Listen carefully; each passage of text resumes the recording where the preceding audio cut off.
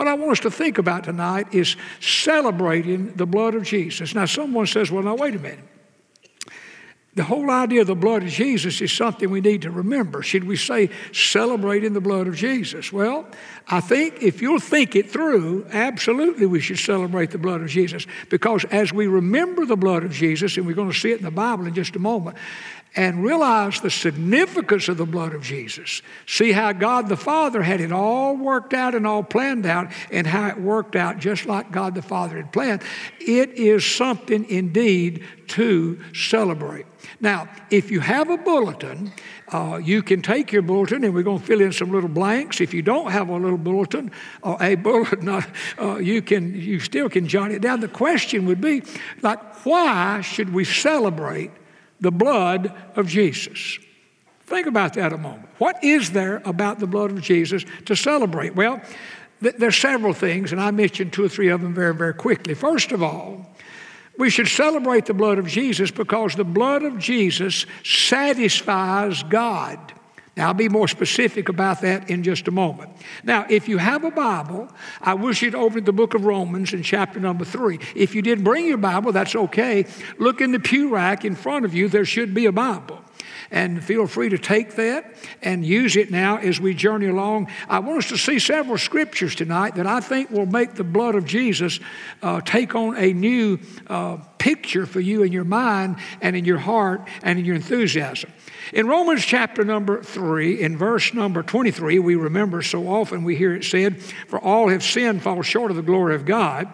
And then verse 24 saying, being justified freely by his grace through the redemption that is in Christ Jesus. But now look in verse 25. Whom God set forth as a propitiation. That's one of those big Bible words.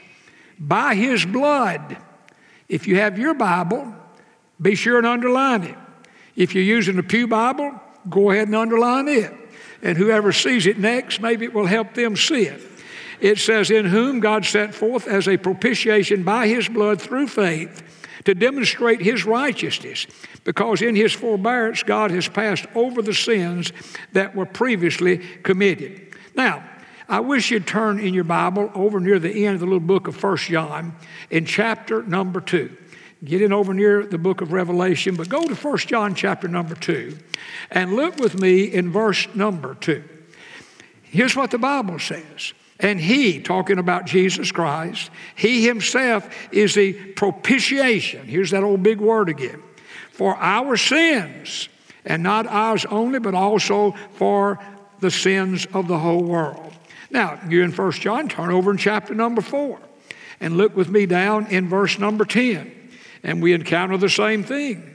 In 1 John chapter 4, verse 10 says, in this is love. Not that we loved God, but that he loved us and sent his Son to be the propitiation for our sins. Now, you know, the Bible, as you read the Bible, there are some of these big Bible words like justification, sanctification, glorification, propitiation. I mean, these are big old, if you're a child, those are big old long words.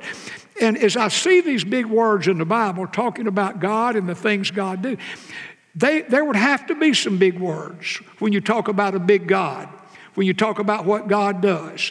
The word propitiation, in a nutshell, and I have no idea what translation you have, but it's talking about satisfaction. In other words, in Christ's blood, in God's sight, there is satisfaction for his anger and wrath of sin. God hates sin. John mentioned how God turned his back on Jesus as Jesus hung on the cross and took on the sins of the whole world, because God will have no closeness to sin. But there's one thing that satisfies God's wrath and anger towards sin, and that is the blood of Jesus Christ. You know, as you think about it, from the very beginning in the Bible, as you journey through the Bible, you read about the blood. You know, when Adam and Eve sinned and realized their nakedness, you've read the chapter, you read the story. You remember what God did? He covered them with skins of animals. Now, to do that, they had to be slain, and they had to be bloodshed. And so even in the first part of the Bible, as you move on, when the children of God were in Egyptian bondage, you remember God told them to get the blood of an unblemished lamb and put over the doorpost. And that's how God would save his people and deliver his people. And then as you read in the Old Testament, it just continues. All these sacrifices have to do with the blood of Jesus, but they had to be continued. In fact, yearly, the sins of the people would all need to be forgiven again. There was just no end to it until Christ became our Passover lamb, and it is a beautiful thing. Now, here's what we need to understand about the blood of Jesus. Think with me just a moment. Jesus is God. If I have an amen to that, let's say amen. All right, he's God in the flesh. He left heaven, he came to earth, wrapped himself in human flesh, and lived among us, and you know the story. Now, so Jesus is God. Now, that being true, then Jesus' blood was the blood of God. It was unblemished. It was unspotted. It was unstained. And that's what makes the blood of Jesus so very significant. Now, Jesus, yes, he was born of the Virgin Mary, but his Father was God, the Holy Spirit. He was conceived by the Holy Spirit. So the bloodline passed from the Father to the Son. And this is the significance of Jesus' blood. It is a pure blood. It is an unblemished blood. And it is a glorious, wonderful thing. And it is the only thing that can satisfy God. And so that's one reason tonight, on this Maundy Thursday, that we celebrate the blood of Jesus Christ. Now, another reason we celebrate the blood of Jesus Christ is because Jesus' blood saves sinners. Now, if you have your Bible, I wish you'd go back in the book of Ephesians. It's really maybe my favorite verse about the blood of Jesus. It'd be a great memorized verse for you. In Ephesians chapter 1 and verse number 7, what the Bible says is in him, that is Christ, we have redemption. How? Through his blood, the forgiveness of sins, according to the riches of his grace. I love it. In him we have redemption. How do we have it? We have it through his blood, not through the church. You know, there is the church that teaches, that it is the church that imparts salvation to mankind. It's not through baptism. There are those who teach, unless a person's baptized, they'll never go to heaven. Well, it's not any of that. It's not anything about you. It's not anything about me. It's not anything about religion. It's in him we have redemption through his blood. Now, if you turn over in the book of Hebrews in chapter number 9, let me get you to mark a couple of other verses. In Hebrews chapter number 9 in verse 12, the Bible says, not with the blood of goats and calves, but with his own blood, he entered the most holy place once for all, having obtained eternal redemption. Look in verse 22. According to the law, almost all things are purified with blood, and without the shedding of blood, there is no remission of sin.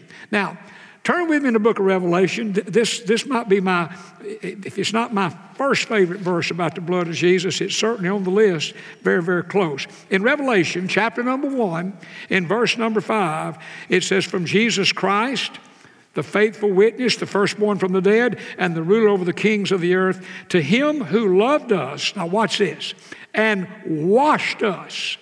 Now, different translations use different words. In the New King James, it says washed us. Some translations use the word released us. Some of the newer translations, freed us. Now think about what this is saying.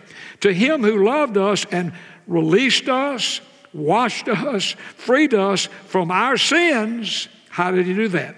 In his own blood. It is a glorious, wonderful thing. And then turn back in 2 Corinthians. And I know we're looking at some verses, but it'll be good for us. Turn back in 2 Corinthians. I quote this verse so often in my preaching, but it is a powerful verse. In 2 Corinthians chapter 5 and verse 21 says, God made him who knew no sin to be sin for us, that we might become the righteousness of God in him. Now you think about that. Though Jesus himself healthy, yes, but what did he do? He took our disease, sin, upon himself. That's what that verse is saying.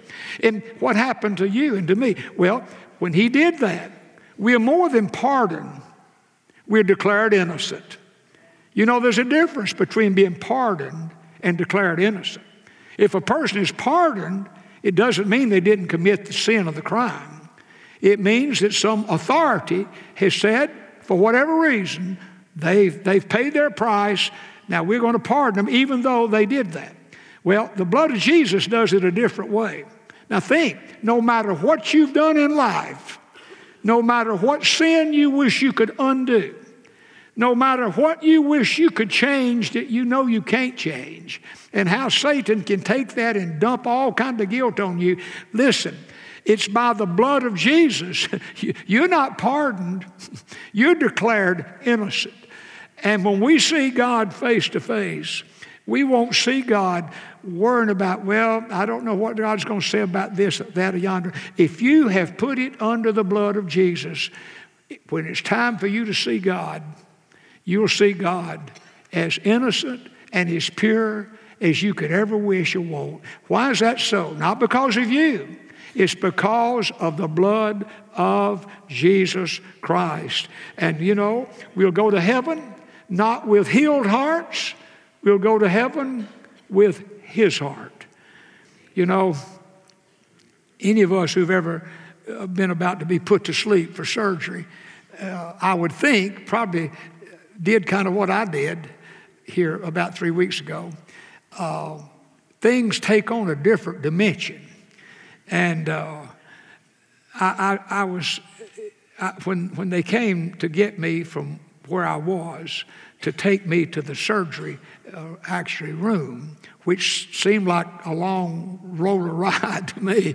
But as I was going down, as they was rolling me down the thing, my mind thought of this. I thought, you know, I'm going to be fine, but if not, I thought, Holy Spirit, if there's any sin that I've committed that I've not asked your forgiveness and put under the blood of Jesus, I'm asking you right now, God, reveal that to me so I can know beyond a shadow of a doubt that I am pure and clean and ready to meet you. Now listen to me. That's something we ought to pray every day. Not just on the way to surgery, because we never know, do we? In our church family this week, the deaths this week, some 56 years of age, one 56, if I remember the age right. I prayed with part of that family yesterday and have been unable to reach other part of that family, but will. And then other deaths this week, and I've prayed for others, even though I've not been able to do very much, but you know, maybe sometimes the best thing we can do for people is pray.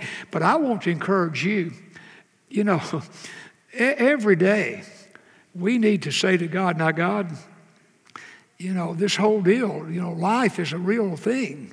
And, you know, one of these days we're going to run out of Easters, and one of these days we're going to run out of life here. And I just want to be sure when I meet you there that I have put every sin under the blood of Jesus. In a moment, you're going to have an opportunity to do that even tonight. Well, let me quickly mention, and this may be one of the most practical things, the blood of Jesus not only satisfies God and saves sinners, but the blood of Jesus silences Satan. Look with me back in the book of Revelation. Let's just Revelation chapter number 12. It's one of the great verses in the Bible, and we hear it often here in church. In Revelation chapter 12, verse 11, it says they overcame him. Overcame who? The devil. By the blood of the Lamb and by the word of their testimony. You see, every Christian is saved from eternal condemnation by the blood of Jesus. And that's what this verse is talking about. But now, listen carefully. In this life, here's what happens. In this life, Christians are often defeated by the schemes of the devil as he plants thoughts in our minds. Tells us we can't ever do much for God because of something we've done. Tells us we can't do this. Tells us we can't do that. All this fear and doom and gloom. And every one of us from time to time have thoughts go through our mind. It's a scheme of the devil. Now listen carefully. The sad thing is many Christians live much of their Christian life being defeated by the schemes of the devil. And here is the verse that tells us how to deal with that. Look at it again. They overcame by the blood of the Lamb and by the word of their testimony. You say, well, now how are Christians defeated by the schemes of the devil? Well, I'll tell you exactly how. They're saved, but they live their life, I'm going to say it this way, almost undercover, like a secret agent Christian. They never say anything about God, not much, if any. They never give God credit for anything He's done. They never take the Word of God and speak it back to Satan as he comes with these schemes of defeat, and you can't do this, you can't do that. Now here's what the blood does. The blood gives us the authority to take the Word of God by our own testimony and have victory whatever happens in our life. In essence, in a nutshell, it silences Satan. I wish you'd remember that verse, Revelation chapter 12, verse number 11. See, the blood that saves us is the blood that sustains us. And this is the reason tonight that we celebrate the blood of Jesus Christ. So whatever you're going through tonight, first of all, I hope you're saved. Number two, I hope you're not a secret agent Christian. You know, people say, well, this whole thing about being a Christian, it's real personal, real private. Well, it is personal, but it not need to be private.